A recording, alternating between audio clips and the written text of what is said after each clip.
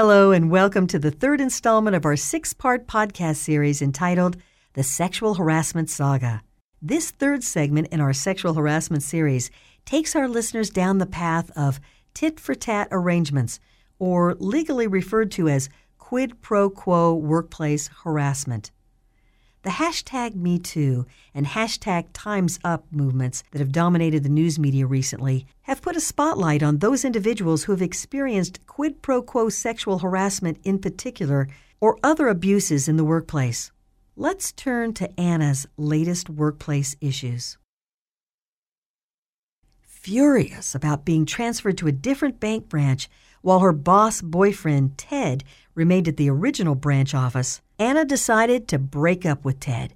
However, Ted was infatuated with Anna, and he loved the perks of having an employee who he could sleep with and take to office picnics and company parties. Ted told Anna he wanted to continue with these perks and that she doesn't have to be his girlfriend, but if she wants to keep her job, then she has to do some special favors for him, sexually.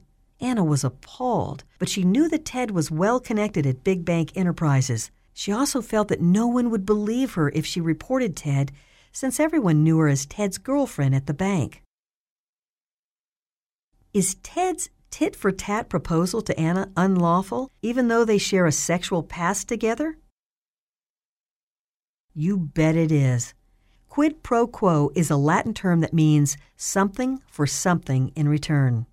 Sexual harassment is considered quid pro quo when compliance with or submission to sexually harassing conduct determines how an employee is treated or which opportunities are available to the employee. In other words, quid pro quo harassment occurs when an employee is granted or denied certain benefits and conditions of employment in exchange for sexual conduct or favors. This form of harassment typically involves power relationships between managers and subordinates, like Ted and Anna.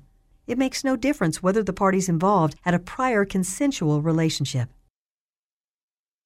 Check out the next episode to find out whether Anna takes Ted up on his indecent offer in order to keep her job with big bank enterprises.